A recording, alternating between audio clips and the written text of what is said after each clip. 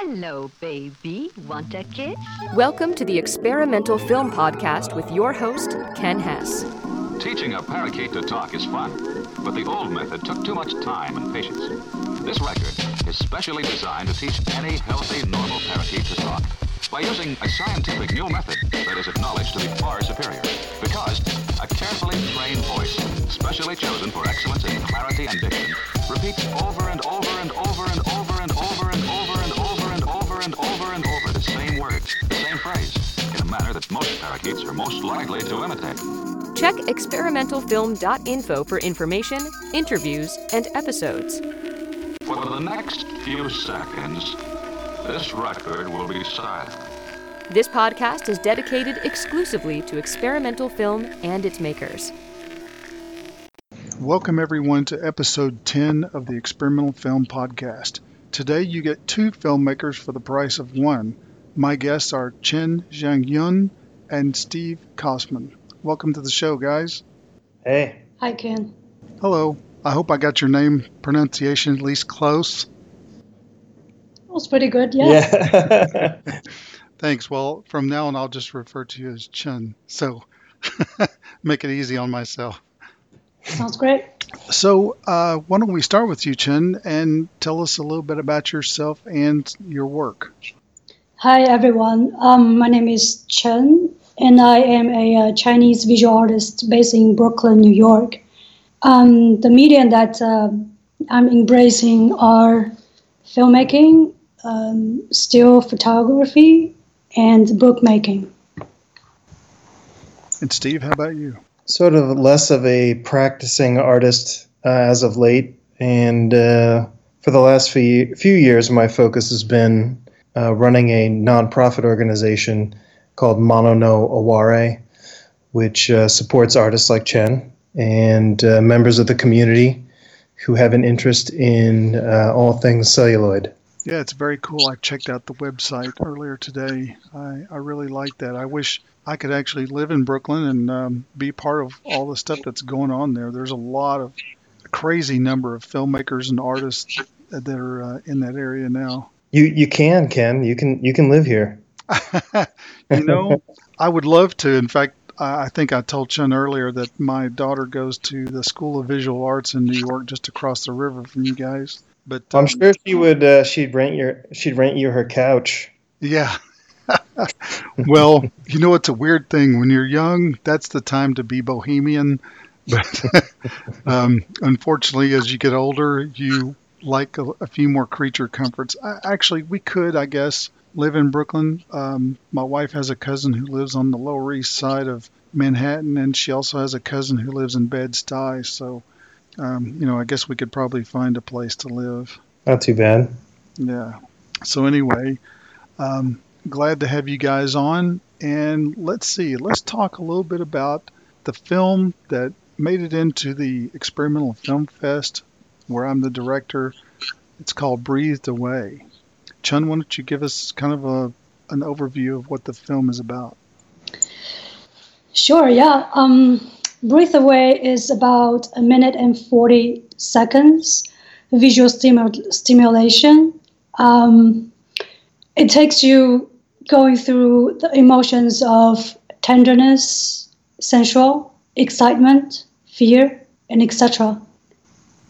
Yeah, it's really beautifully done. It's all shot in 16 millimeter, correct? That's right.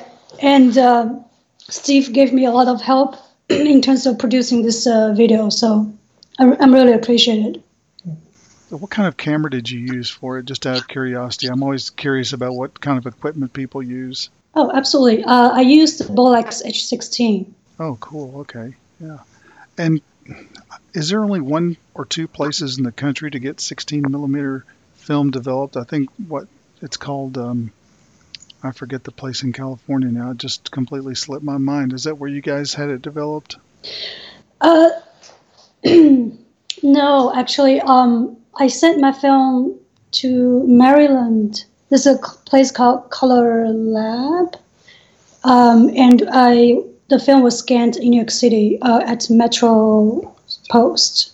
Oh, cool. I could just chime in there too. There's a whole network of places in the United States. I would say about 4 or 5 years ago, there may have been only 3 commercial labs still operating to the public, but a few have opened even in the New York City area in the last 2 years, one of which being Mono no Aware. And there's a subsection of that, which is artist-run film labs. And so in smaller cities and even in some of the larger cities, groups of artists who are interested in this kind of work get together and either have spiral tank processing or small commercial linear machines who are able to serve that sort of artisphere. So I think there are probably over a dozen now spaces you could send your film, or a lot of places similar to Mono where you can come and do it yourself. Oh, that's very cool. I didn't realize that. The only one I knew of, and I remembered the name, was Pro 8mm. Yeah, Pro 8's still going strong. Jacqueline's out there at Pro 8. There's Spectra and Yale Labs and Photochem. Those are sort of the greater Los Angeles area labs. Yeah, very cool. It's so expensive. I bought, I think, 3 rolls of 72-66 black and white reversal millimeter, and shot it. And now I don't really know where to get it developed unless it would be Pro 8. But you've given me some other ideas because, man, it's tremendously expensive to have that developed. Yeah, you could probably do it yourself at home. In fact, one of the things that Mono does is sort of makes these things affordable and accessible. And at the beginning of the year, every year we kick off our workshop series with a free workshop that's open to the public. It's called BYOBW, where you bring your own black and white in any format. And we teach anyone who's willing to come, we teach them how to process it using a non-toxic developer made from beer and coffee. Oh, wow. Now, I know about caffeinol, but I didn't know that beer was part of it. Or is that for the person who's developing it? Not for this person necessarily, but it's a variation on the traditional caffeinol formula that came out of RIT. And there's a whole network of people who are expanding upon that research. There's a woman, Daggy, in Berlin, who's experimenting with different fluids as part of the caffeinol recipe. There's a man named Ricardo who's experimenting with non-toxic bleaching agents to obtain a positive reversal image using non-toxic developing elements. And so this takes advantage of the phenols in darker ales to sort of slow down the active agents of a traditional caffeinol, the caffeic acid and vitamin C, to produce a better latitude in the image. And the images and the results are surprisingly very good. And there's no tinting or toning. It's a very strong, reliable developer. And it's definitely something you could do at home. I encourage you to check it out. Yeah, that's very cool. When I've tried caffeinol on 120 film and 35 millimeter film before, for some reason I don't have the good contrast that I really prefer. It seems kind of bleached out or something, but maybe if I use your formula it'd be a lot better. Happy to share it. Very cool, yeah. So tell me more about Mono no Aware. Well, there's so much, and I don't want to usurp all the time here. We're a nonprofit organization. We have a strong educational initiative. We teach 60 workshops a year to over 700 participants just here in Brooklyn. We have an outreach program. We teach in other cities. We do supplemental education. I think the closest to you, we did teach at OKU, a workshop intensive at that school. We have a reference library of books related to history, theory, technical manuals related to cinema. Anything anyone learns to use in any of the workshops is accessible outside of the classroom. We like to encourage and foster continued practice. We're the only motion picture film distributor in Brooklyn. And we're also a fully functioning lab. You can come here and rent a camera, pick up film, come back and develop it yourself. You can scan it. You can project it here. We have a micro cinema. We have optical printers, contact printers, titling machines, animation stands, everything that you would want to start and end on film. Dang, I really need to be in Brooklyn until I can get there. So you guys collaborated on Breathed Away. Tell me about your collaboration on this project and how it happened, how it came about, and what you guys got from it. I think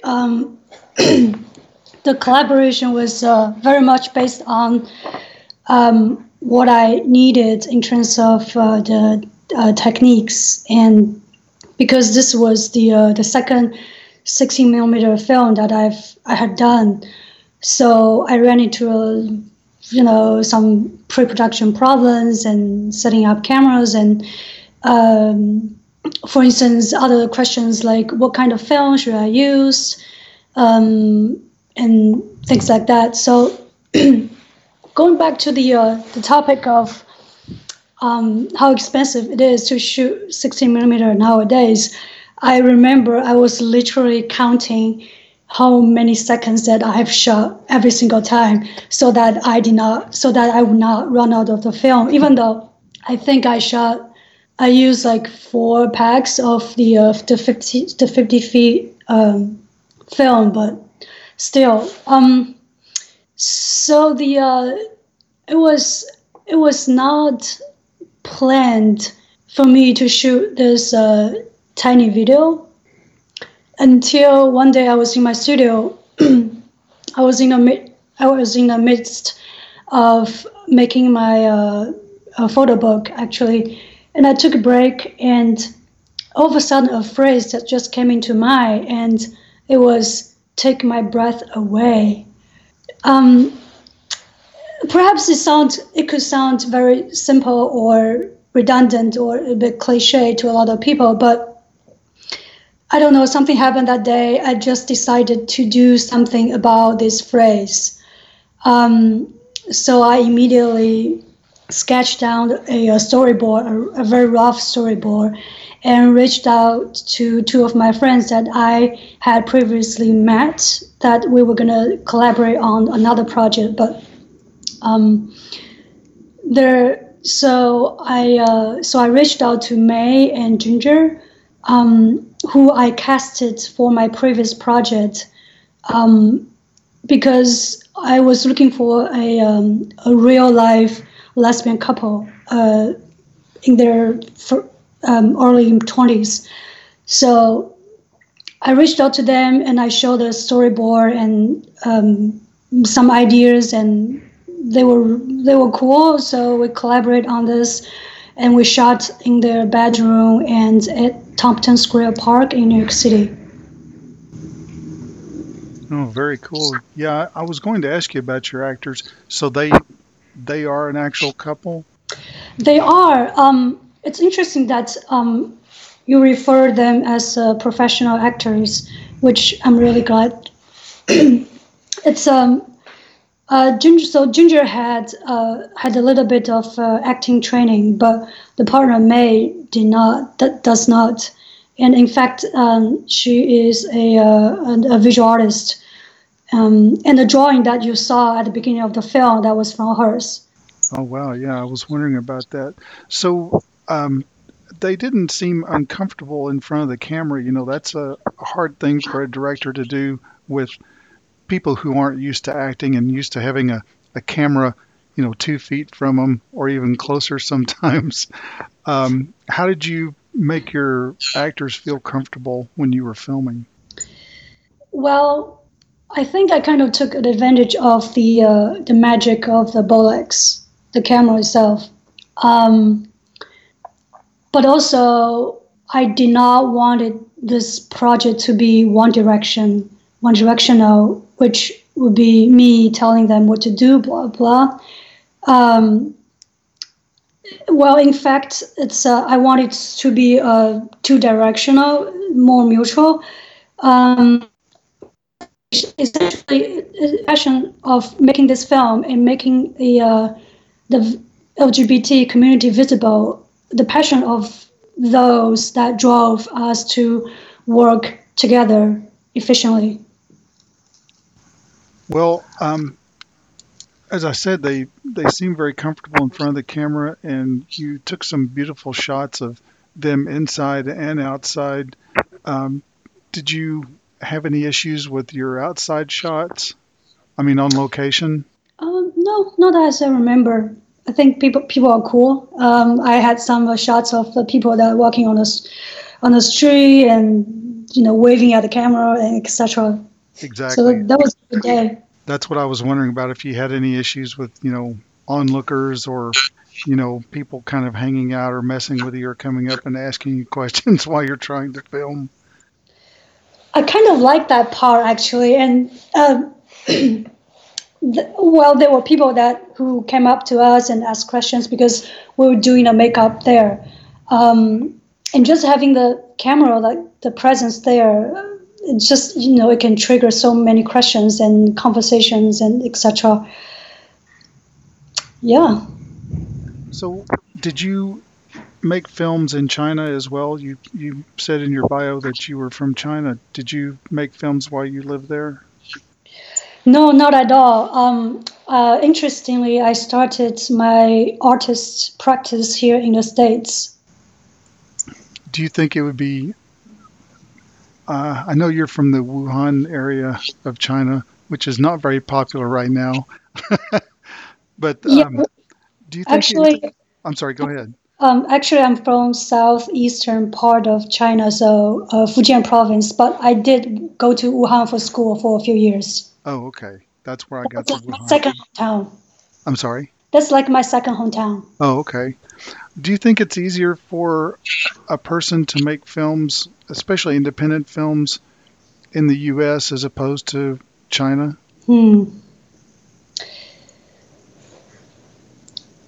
I would, as a young filmmaker, I think just like when you practice martial arts and your master or your shifu might tell you that your biggest enemy is yourself.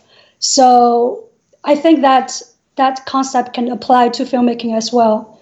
Of course, it depends on what kind of film that you're making. Is it political? Is it not? But well, from what I understand, that there are so many films nowadays are making in China. So if you were referring to the access to the equipment and to other possibilities, I don't think that would be a problem. But really depends on what kind of film that you want to make and how big you want it goes. And I don't know. I mean, Steve, you've made some films outside of America, right? Yeah. In Europe. Yeah, I was in Beijing 2 years ago and shot a film on 16 and collaborated with a few local filmmakers there. I think that's maybe uncommon. We're the kind of people that would make it happen regardless of where we are, but I don't know. Even though I run an organization that's dedicated to like a traditional film on film, I think that there's definitely something really incredible that everyone's carrying around a cinema camera in their pocket these days, and that the real accessibility of that is the greatest it's ever been at this point. It's true. This is kind of the new golden age for filmmaking. So I guess what I was really trying to get at in making films in other countries, we have certain freedoms or enjoy certain freedoms here that you might not in another country. For example, if you're out in public, you don't have to get people's permission to photograph them or film them because, there's no expectation of privacy if you're out in public. And I didn't know how that might play in say, China or, Europe or somewhere where there's GDPR and so on to deal with. You're listening to the Experimental Film Podcast with Ken Hess. And now, back to the show. Well, I guess, yeah, I don't know. Since you didn't make films in China, you might not know about that. But I was just just curious as to how that might play out, because you did film in public for part of your film Breathed Away. Yeah, I mean, it's the funny thing about just live in this pandemic is I recently just created a TikTok account. And I've seen so many videos of people in China that they shot on the street and they posted on TikTok. So I don't know. Perhaps there's 8 seconds rule. But I'm interested to find out as well. Yeah. What is your process like from when you come up with an idea? For example, Breathed Away. You said you came up with this idea kind of randomly almost. What was your process like from when you got this idea to the completed product? How did that go for you? Well, it was definitely a long process. I remember, we shot it really quick in 3 days. The storyboard and meeting with May and Ginger, that took about 15 days. So, but the editing process was a little bit longer. It was about more than half a year. And my editor Caroline and we were constantly debating and discussing what angle that we could go to make this film different than the others. So I remember we spent the first 4 months and came up with an idea of editing things more normally or more logically. And then, and then one Saturday morning, and I was sitting in my apartment looking at the footages, and all of a sudden I just saw the flow of the flow, which you can see in the film. This flowing thing, it could be the takeaway of the color. One color leads to another, or the one movement leads to another, or it could be a movement from inside of one person into, or the attempt to trying to go inside the stomach, the body. So we did. I mean, it took a very long time to finish the piece from beginning to the end. Right. Yeah, it's kind of strange in filmmaking. Your finished piece is, a minute and a half or so long, and yet it took a really long time. All the planning and the filming. I guess the filming is really kind of the least intensive part of the whole thing. It's the planning and figuring out what you want to do, and then editing. That's really the longest part. What would you say is the most difficult part of making a film like this? As a director, to make myself happy and satisfied. I think that's the biggest challenge.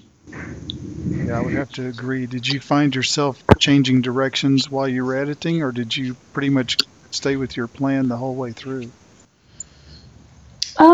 For this one, yeah, pretty much under control, quote unquote. But I definitely enjoy those moments where you could just go crazy or go irrational/rational on set when you're filming something, and all of a sudden you had this idea or you saw a different angle than what you draw on the storyboard, and you just went for it. So this is an experimental film, obviously. Are all of your projects experimental? How would you define experimental, Steve?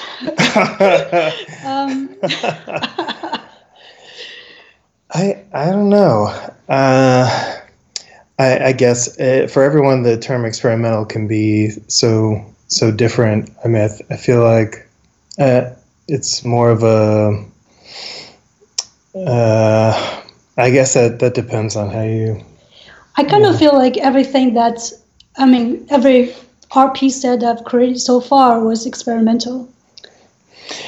I guess in the scientific definition, where you theorize something, you have this hypothesis of what will come together, but just as in performing an experiment, it's a scientific experiment.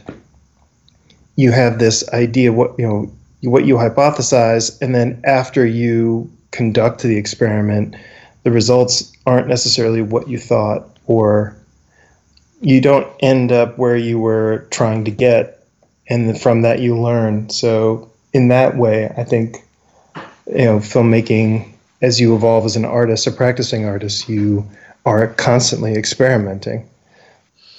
Yeah, very true. Now I can see in the background there, because you guys have video on, that there's a timer and development bath tanks and so on. Are you guys at the Mono Noa Ware location? Yeah, we're kind of coming to you live from the small wet lab. I can give you a little broader look here. Oh yeah, very cool. Gosh, that's because I'm a former chemist. I do computer stuff now, but I used to be a chemist, and man, I love getting in a dark room and messing around with all the chemicals and stuff. So that would be right up my alley there. Sounds like you're moving to here again. Yeah, that's right. It's already been decided. Yeah. Well, I think my wife would appreciate it. I'm sure my daughter would. That way she wouldn't have to cook for herself. But yeah, I love that area. I love New York and Brooklyn and the whole schmear, as they say. So, are you guys involved in any other film groups or meetups or related activities around there besides your organization, of course? Well, yeah, sort of. I just joined this Facebook group. It's about women filmmakers in color. Oh, that's cool. Do you think that this is kind of an off-the-wall question for you that I don't know if you've been asked before, but being a woman filmmaker, do you feel like there are more or better opportunities for you now than there were a few years ago? Steve might have more authentic answer to me, because I'm literally just started, even though I have a background in visual art, but kind of. I mean, I don't think that the opportunities are anywhere near where they should be necessarily, but certainly there's been a more like visual presence in terms of those opportunities. One of which being the New York Foundation for the Arts, just even last year, started a specific grant towards female identifying filmmakers here in New York, and granting $1.5 million a year to those who are practicing in a variety of genres. So I think that the opportunities are increasing, certainly, but more sort of implies in comparison to something. So I'm not sure more compared to what necessarily, but yeah, I understand. I'm really hopeful that a lot more women filmmakers feel empowered to go forward, and that's why I'm glad someone like yourself is actually out there doing it, and that you guys are fostering new filmmakers and new actors even in getting involved in projects like this. So my question for you is, who are your inspirations? Do you have films or filmmaker inspirations that you kind of use as a touchstone? I think just being alive is my biggest inspiration so far. But I've been looking at Wim Wenders and Chris Marker. And I'm really inspired by the work that gets made here. I'm really fortunate in that I get to meet hundreds of people a year, like Chen, who come in and create something unique and really express themselves. And in a way, I get to know each of these people better, through their work. And it's very, it sounds very professorial, but really I am inspired by the people who come through and the participants of the workshops and the work that they make. Yeah, I would be too. I mean, just seeing all that happening and all the young filmmakers and people doing things. I mean, I don't know, to me, when you have a collective like that, it seems like everyone inspires each other. And not only do you create better projects, you also, I don't know, it seems like the collaboration is just something fun and it's energizing, I guess you could say. Is that what you find? Absolutely. I agree too. I mean, I think like just being here at Manowari, and you are aware, or at least I am aware, that I can have someone in my back and just help me out regardless what. And the more I get to know people here, the safer that I feel like to be here. And when I go out and make films, I knew that I would not be left alone. That's good. I want you to make a lot more films because I really like Breathed Away and I think it's inspired and I really enjoyed watching it and so did the other judges. We had 5 judges. I don't know if I uh, explained this fully in the emails I sent out to everyone, but we had 5 judges, 2 men, 2 women, and myself as a fifth in case there were any close calls or anything. They weren't. Everything was very decisive. So there were no guesses as to which films were liked the best by the judges. So, that was fortunate for us. But, oh, and also in Film Freeway, you can hide the details of the filmmaker. So no one had any idea, background, gender, experience, and so on. I mean, all you really see is the film, and you judge just based on the film, which is the way I wanted to do it, where everybody was blind and couldn't have any prejudices. All they saw was the film, and that's what they judged. Cool. Yeah, so I felt good about that, and surprisingly enough, we had a large number. I haven't done an exact count, but we had a large number of female filmmakers, and I was super impressed by that. And also super impressed by the number of female filmmakers that made it into the accepted round, the official selections. So I'm pretty happy about that. So I find myself drawn more to female directed films than I do any others, strangely enough. That's great. Yeah, I tend to like the amount of planning and detail that go into it. I mean, like you said, you storyboarded, which is not something a lot of experimental filmmakers do.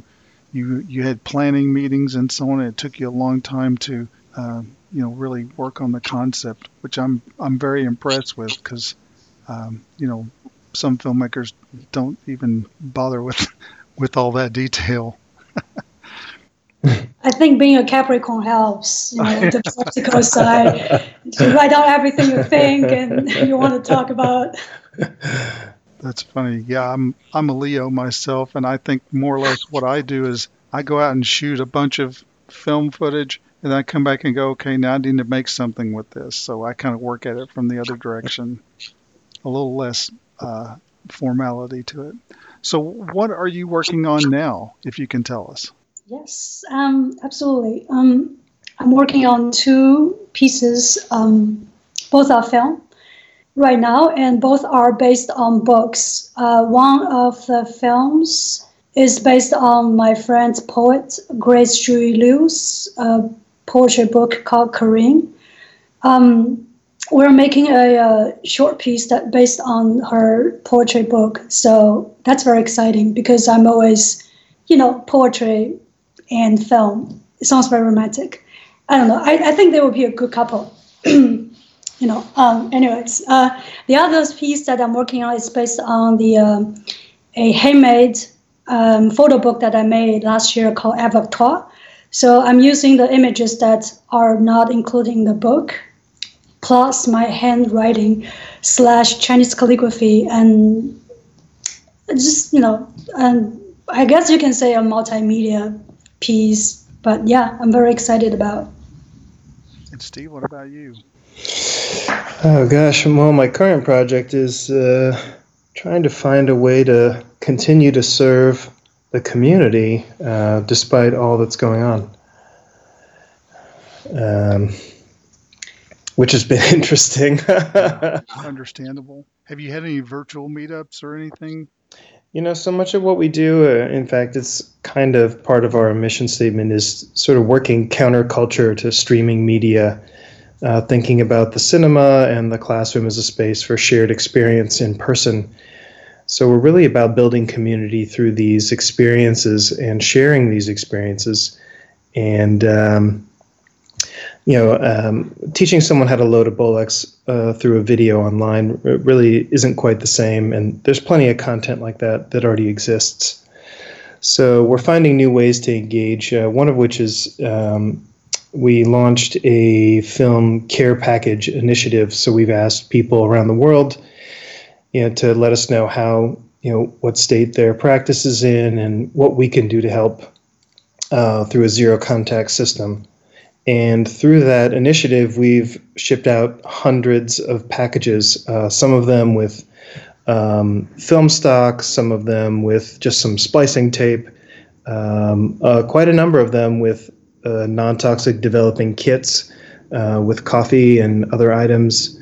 And some of them are just a letter saying, hey, when your film is done, send it to us and we'll scan it for you.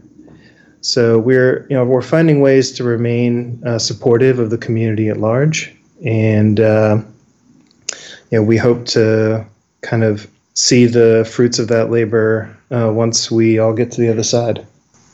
That's very cool. I like that. So could you guys each tell me ways that our audience could connect to you and your work, like your website or whatever? Yeah, they can check out my website, which is just my name, last name plus first name, which is Xiang-Yun.com. And the organization is Mono no Aware, spelled like aware. And we're on Instagram and Facebook, and our website's there too. And since your site's a nonprofit, you do accept donations of money and equipment and so on? Yeah, snacks, whatever you got. Okay, next time I'm in New York, I will bring you a bunch of snacks. Well, great. It was a real pleasure speaking with you two, and this is a great thing. I'm hoping you both continue your work, and maybe we can meet up again sometime and have another talk. That'll be lovely. Come. Cool. Great. Thank you. And thank you for joining us on this 10th episode of the Experimental Film Podcast. Our guests today were Xiang-Yun and Steve Cossman. Please contact me if you'd like to schedule an interview, sponsor the podcast, or point me to some cool experimental films. And we'll see you next time. If you would like to sponsor a podcast or schedule an interview, send an email to ken@experimentalfilm.info. Thanks for listening to the Experimental Film Podcast with Ken Hess.